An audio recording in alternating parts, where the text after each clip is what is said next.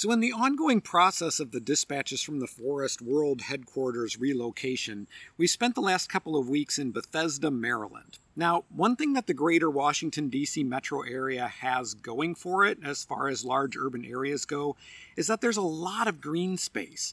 And in fact, I'm recording right next to one of the trails that is right behind the Airbnb where we're staying. So you might actually hear some other trail users passing by. Now, the stream valleys around here have been preserved for stormwater runoff, and in a lot of these places there's recreational paths that run right through these areas too, which makes them not only good habitat, but excellent corridors for a variety of wildlife. Now, one of the largest of these corridors, and very close to where we're staying, is the Chesapeake and Ohio Canal and its associated towpath. Stretching 185 miles between Washington, D.C. and Cumberland, Maryland, the C&O Canal, which was sometimes called the Grand Old Ditch, has a rich history. It passes through some really interesting geography, and it's home to a variety of wildlife. So today I want to tell you a little bit about the history of the canal itself, and I'll tell you about 3 species of heron that I've had the good fortune to observe while enjoying some dirt therapy along the canal path. So let's get into some history and some herons. I'm your host, Tim the Nature Nerd O'Hara, and this is the Dispatches from the Forest podcast.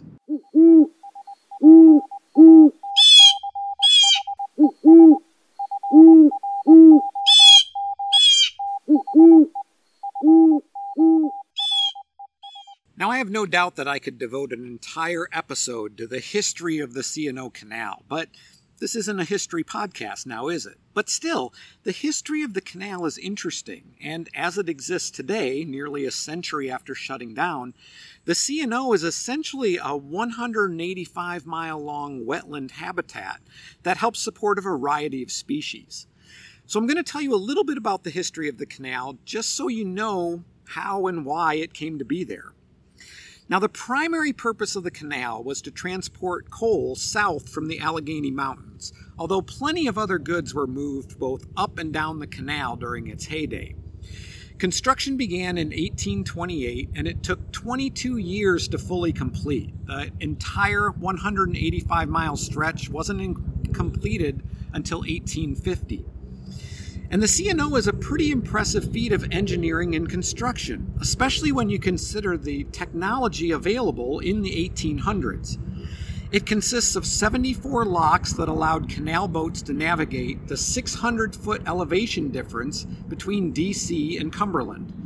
It also required the construction of 11 aqueducts to cross major streams, over 240 culverts to cross smaller streams, and the Paw Paw Tunnel, which is nearly 3/4 of a mile long and took 12 years to build.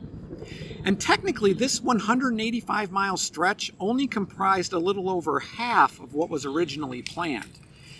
2 more sections, another 155 miles or so, stretching to the Ohio River at Pittsburgh, was planned but never built.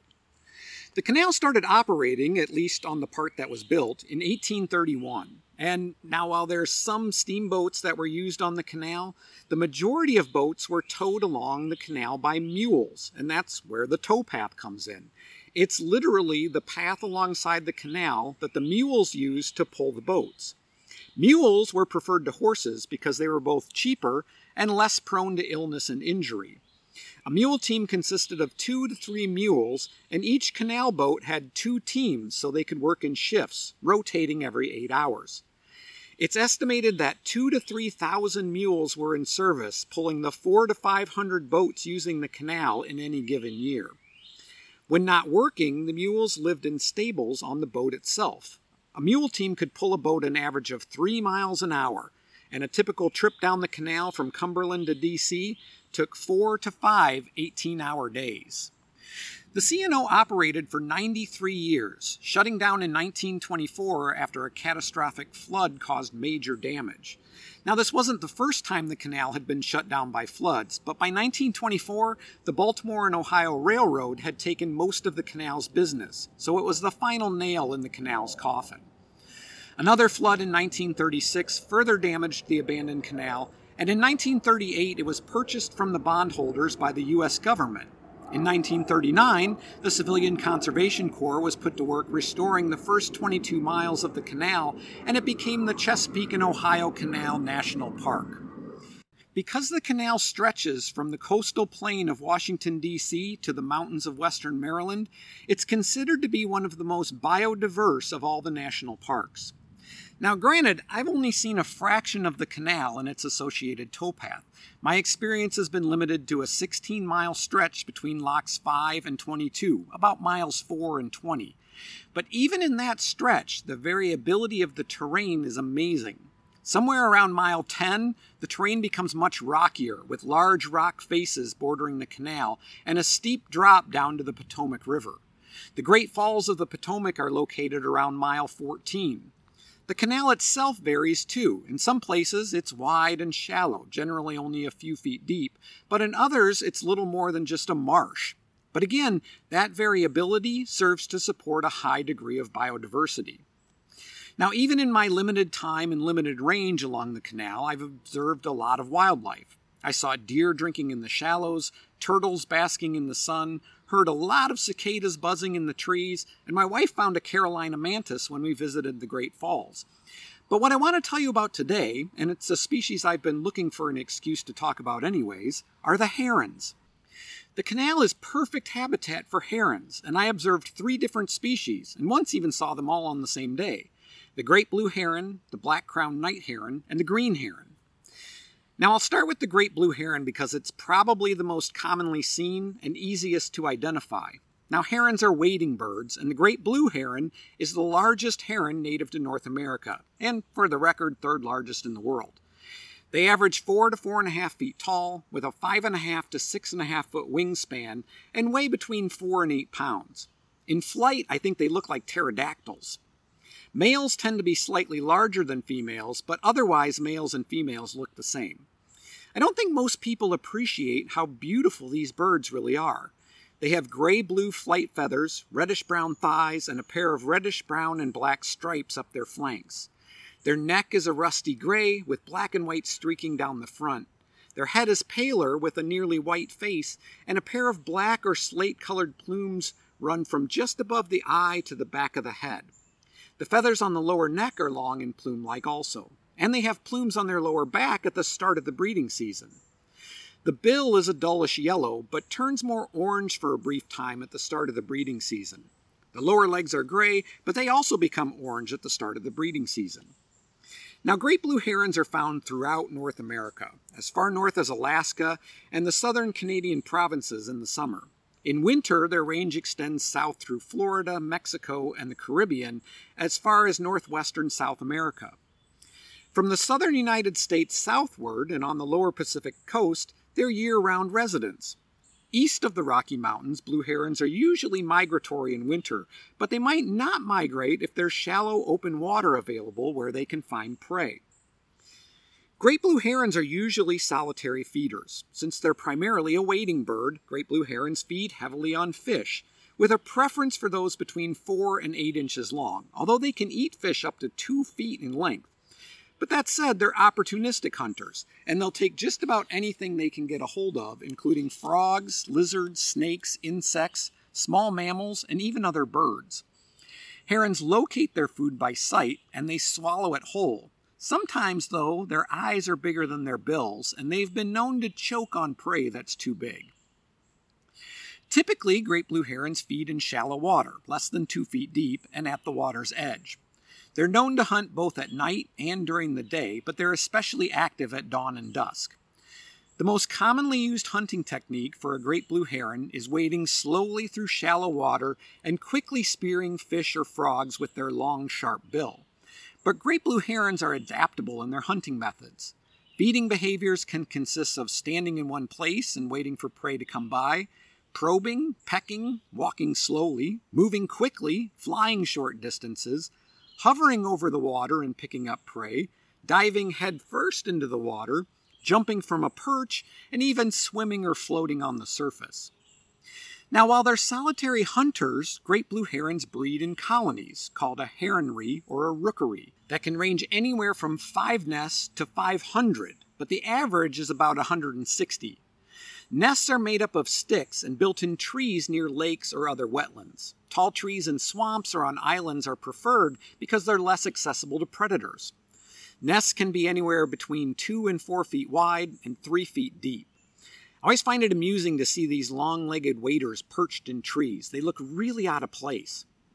Nests are often reused from year to year, but mates are not. Great blue herons are monogamous within the breeding season, but they choose new mates each year. Males arrive at the rookery first and settle on a nest, usually a different one each year, and from there they court the females. In the early spring, the female lays 3 to 6 pale blue eggs. Eggs are usually laid at 2-day intervals, and incubation takes about 27 days. Males help with incubation, sitting on the eggs for about 10.5 hours every day, while females are on egg duty for the rest of the day and the night. Eggs are left without incubation for about 6 minutes an hour. Eggs hatch asynchronously over several days. The first chick to hatch becomes more experienced in handling food and aggressive interactions with its siblings, so it tends to grow more quickly than the other chicks. Both parents feed the young at the nest by regurgitating food, and parent birds consume up to 4 times more food when they're feeding young chicks. By the time they're 6 weeks old, the chicks are about 85% of their adult weight. They leave the nest when they're 2 to 2.5 months old, but return to the nest to get fed for about another 3 weeks, following adults back from the foraging grounds. Heron chicks gradually disperse away from their original nest over the course of the next winter. Black-crowned night herons, or just night herons, are slightly smaller than great blue herons with correspondingly shorter legs. Adult night herons have a black crown and back with the remainder of the body white or gray, red eyes, and short yellow legs. They have pale gray wings and white underparts. 2 or 3 long white plumes erected in greeting and during courtship displays extend from the back of the head. Black-crowned night herons don't fit the typical body form of the heron family. They're relatively stocky and compact, with shorter bills, legs, and necks than their more familiar cousins.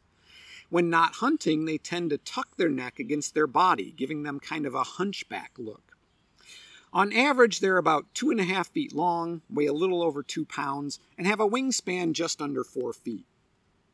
The breeding habitat of night herons is fresh and saltwater wetlands throughout much of the world. Like great blue herons, night herons are migratory in the northernmost part of their range, but are otherwise year-round residents, even in the cold parts of Patagonia.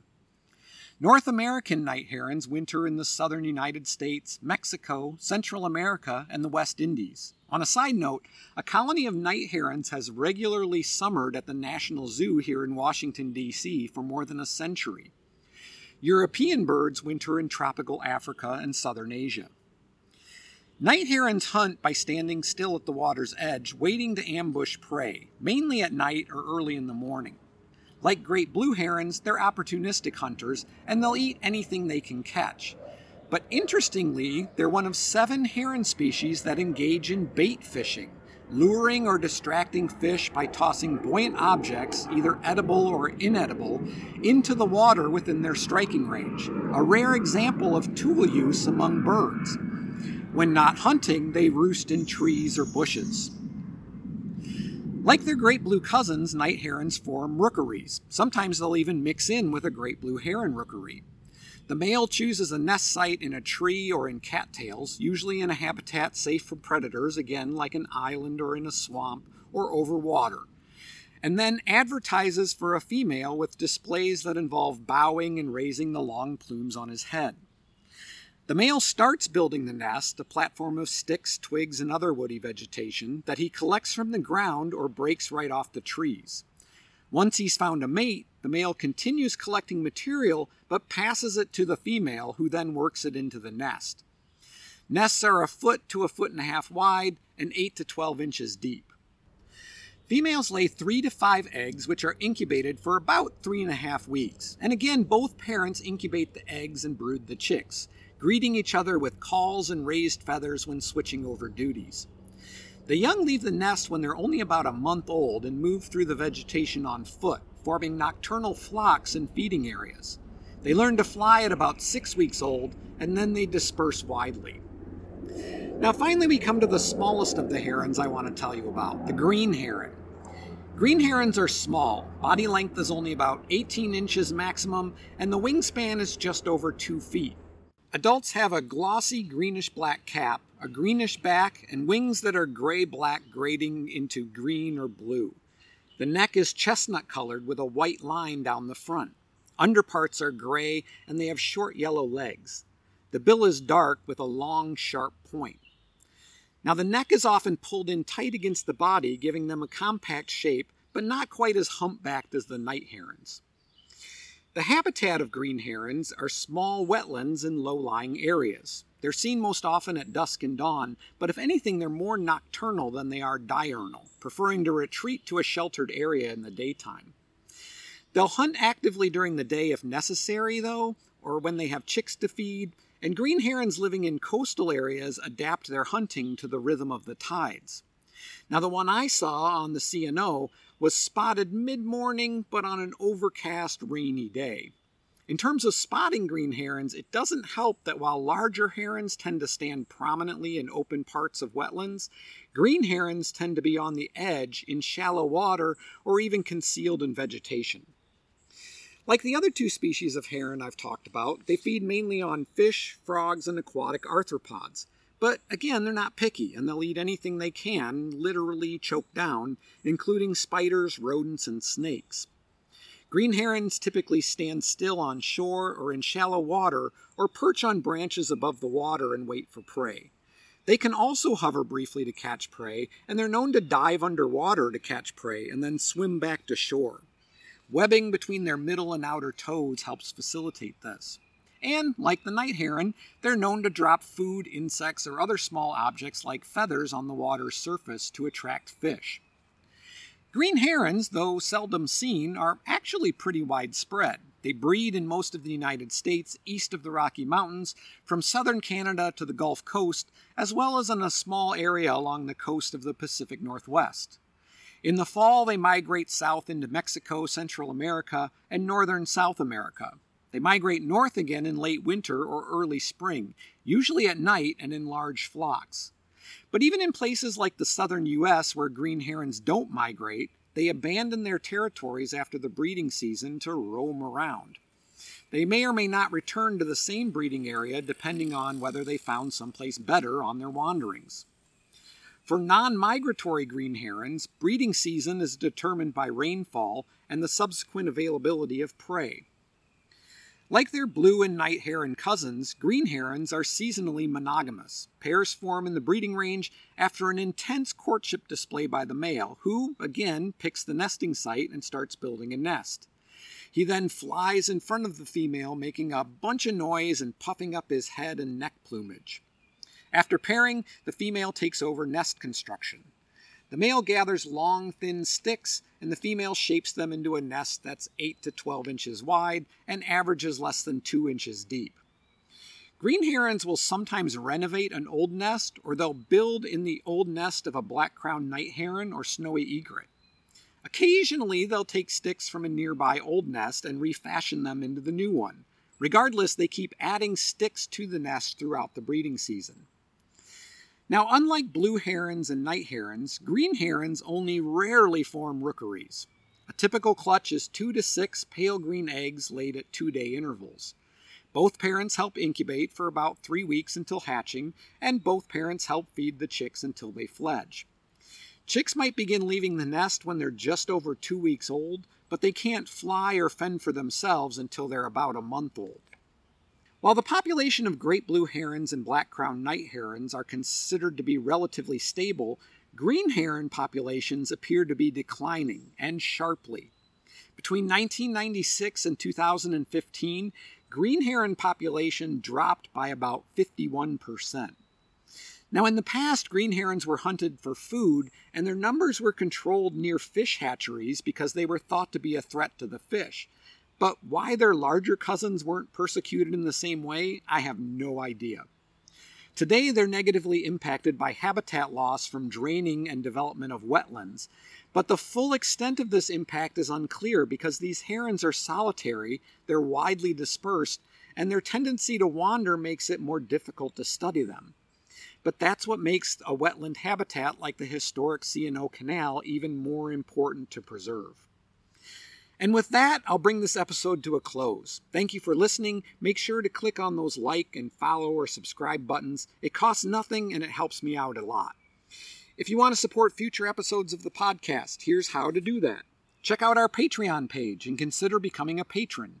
You can do that by going to patreon.com/dispatches from the forest. If you'd like to make a one-time donation, you can do that through PayPal. dispatchesfromtheforest@gmail.com is my PayPal address, and also how you can contact me if you have a question, a comment, or a suggestion for a future episode. You can also get yourself, or someone else, it doesn't matter to me, some Dispatches from the Forest merchandise. The Dispatches from the Forest merch store can be found at cafepress.com/Dispatches from the Forest. There's all kinds of stuff there. I'm sure you'll find something you like. For additional content, follow Dispatches from the Forest on Instagram, Facebook, TikTok, and YouTube. I'm your host, Tim the Nature Nerd O'Hara, reminding you to go outside and get dirty.